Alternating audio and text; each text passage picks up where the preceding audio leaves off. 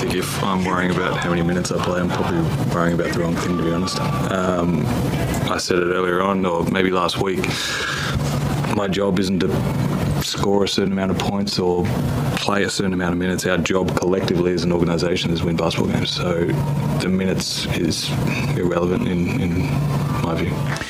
Jesse Wagstaff, the Perth Wildcats captain, after the team lost to South East Melbourne Phoenix on the weekend, asked questions about why, does he worry about getting court time? Everyone wants to get more court time and score more, but Jesse Wagstaff knows his role, and the Wildcats have been on a fantastic roll. He's been kind enough to join us ahead of their game on Friday night, and that is here against Illawarra, and tip-off is at 6:30. You can hear it all on the SENWA network. Appreciate your time, Jess. Good morning.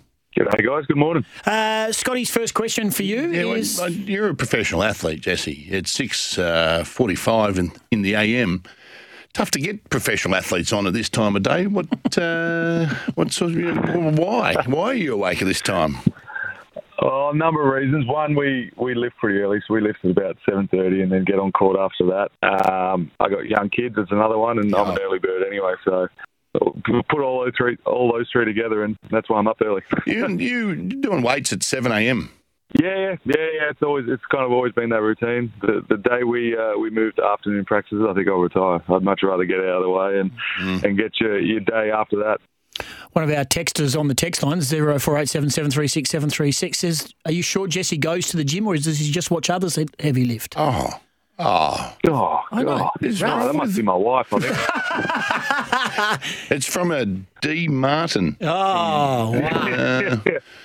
That's rich, isn't it? Yeah, coming from him. Coming from old Muscles himself. Hey, Ryan Brock. I think he's allergic. Yeah, he certainly is. Hey, Ryan Brockhoff out for 2 or 3 weeks to decide to knock down a sort of a high 20 against Perth and then pulls out injured. That's always seems to be the way after the weekend. He seemed to be the difference. Yeah, he's a phenomenal player, and he's been super unlucky with injury, and that's just another one to kind of add to the book. He's had injuries on in the early part of the season, and you never like to see anyone go down. But he torched us in the first half. He did. Look, you came off 3 great wins out of home. You came off that emotional win against Sydney on Friday night. Absolutely brilliant. I know it's hindsight, but could you sense that Sunday was going to be a tough struggle after the run that you've had? At home with the crowds and the emotion and the wins and everyone talking you up as though you're back in the championship window, and then you go across there and you don't dish up a suitable performance. Could you sense it, or were you a bit surprised by the end result? No, I mean, you talk about hindsight, but I mean, it was spoken about. I mean, they were desperate. They'd lost a couple. They were playing at home. I think they've sold out all the remaining games. We'd obviously played, 48 hours before. The signs were there, but you say it and you've still got to go out and perform. And, as I said, Broekhoff torched us in the first half, but there were many other guys that torched us as well. It's a thing that we have to take stock of it. The 48 hours before, and then they jump on a kite and head over there, and it's hard to be at your very best. But from a technical point of view, Jesse, what was the difference between the Kings game, where the Wildcats were fantastic, and that South East Melbourne game? On the tape and on the review, what's the difference? Oh, look, I mean, if you just look at one thing, I mean, the rebounding, I mean, it's pretty rare in, the NBL that you'll get out-rebounded by 2-1. They doubled our rebound count, and it's, I said in the press conference as well, like it was 6 points at half-time, and that was very, very flattering. I think even the final result was probably pretty flattering. Any time you get double on the rebound count, you should probably lose by more than 20 and certainly be down more than 6 at half-time. So that was a hell of a lot of it, the rebound count. Hey, you got Illawarra coming up, and they've been, obviously we know where they sit on the table, but they've been around the mark in games and got up just recently too, guys. So they just in New Zealand, and so they're around the mark. You can't afford to be 2% off, because this is a game that you just have to win. For sure, they've been very close, and despite their record, the NBL is a very, very close league from top to bottom.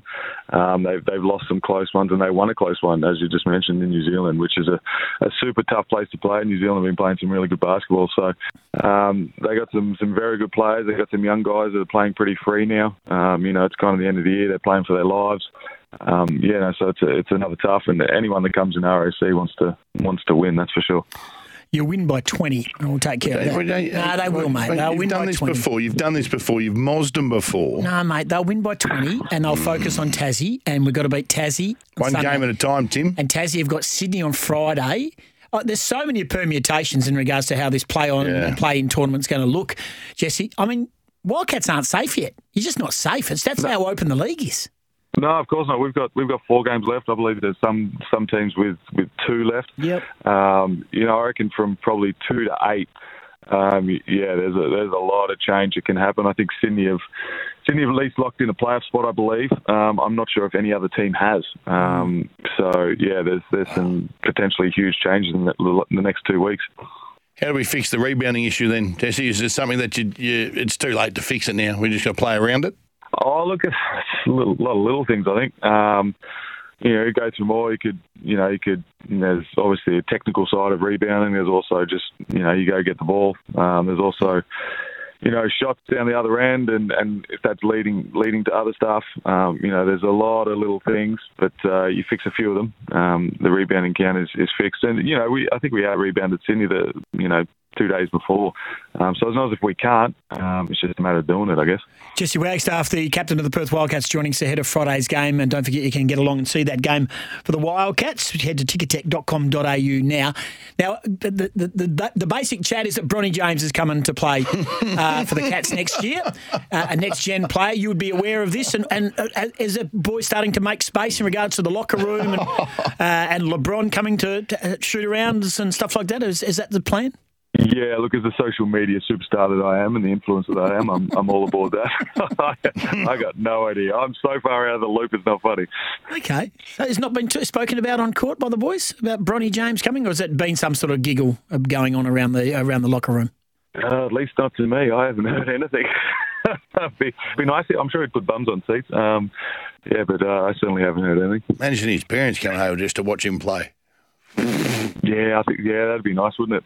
Never going to happen, Jesse. I might finally get my shot in the NBA. I've been waiting for 14 years. Just needed someone to spot you. Yeah, someone just to spot the potential. Now, you would be aware of what happened with Harry Froling after the Brisbane Wollongong game, Illawarra game. Very, very sad. For those who don't know, Harry Froling plays with Brisbane. Was out early on Sunday morning, was involved in an altercation, was hit his head on the ground, went to hospital, checked himself out, pulled all the plugs and bits and bobs out, got on the plane, went back to Brisbane, woke up with, or said he had a headache, and now he's had brain surgery. It's a really tough time, and I'm sure the Perth Wildcats and thoughts are with Harry Froling in his recovery. Yeah, nightmare situation, as you just mentioned. I don't have any more information than that, really. That's what came out publicly, but I hope he's okay. I think surgery went well, and I'm not sure of his long-term, prognosis. Hopefully he's fine and he's back playing and he's back healthy and fine. You hope for the best, and as I said, hopefully he's okay. Yeah, absolutely. Won't be playing again this year, Big H, but it's really, really sad. And a young 19-year-old has been arrested and charged with an affray. Hey, big game Friday night, and then you're back on a kite again all the way to Tassie. Do you go direct to Tassie, or do you have to go via Melbourne to get to Tassie? I believe we're going via Melbourne. Yeah, I think there's a direct flight on the way back, but usually on the way over there, it's via Melbourne. All right, let's hope we can get a couple of wins, and if you do get a couple, that's all but going to lock away a playoff berth, and that's all we're looking forward to at the moment. Appreciate your time, mate, and enjoy your lifting. Yeah, get into those curls, mate. Yeah, obviously I need to. Thanks, guys. No, you don't, mate. No, Jesse Wagstaff, always good of his time. Jesse Wagstaff. Yeah. And tomorrow we're going to get an AFL footballer who's on his way to the gym to come on at 6:45. Bet you're not. Bet you're not. 7 minutes away from 7. A break, come back. After 7 o'clock, going to join us. Alicia Mollick's going to join us. Also, Brent Costello, because there's drama down there in Tassie. A footy club that has great links to some of the legends of the game, in particular a couple of legends out of Western Australia. They're in a world of hurt as well. Elvie, if he hasn't been taken by a bear. Fleet Network, WA's novated car leasing specialists. That is on the way, and so is the news. This is Scotty and Goss.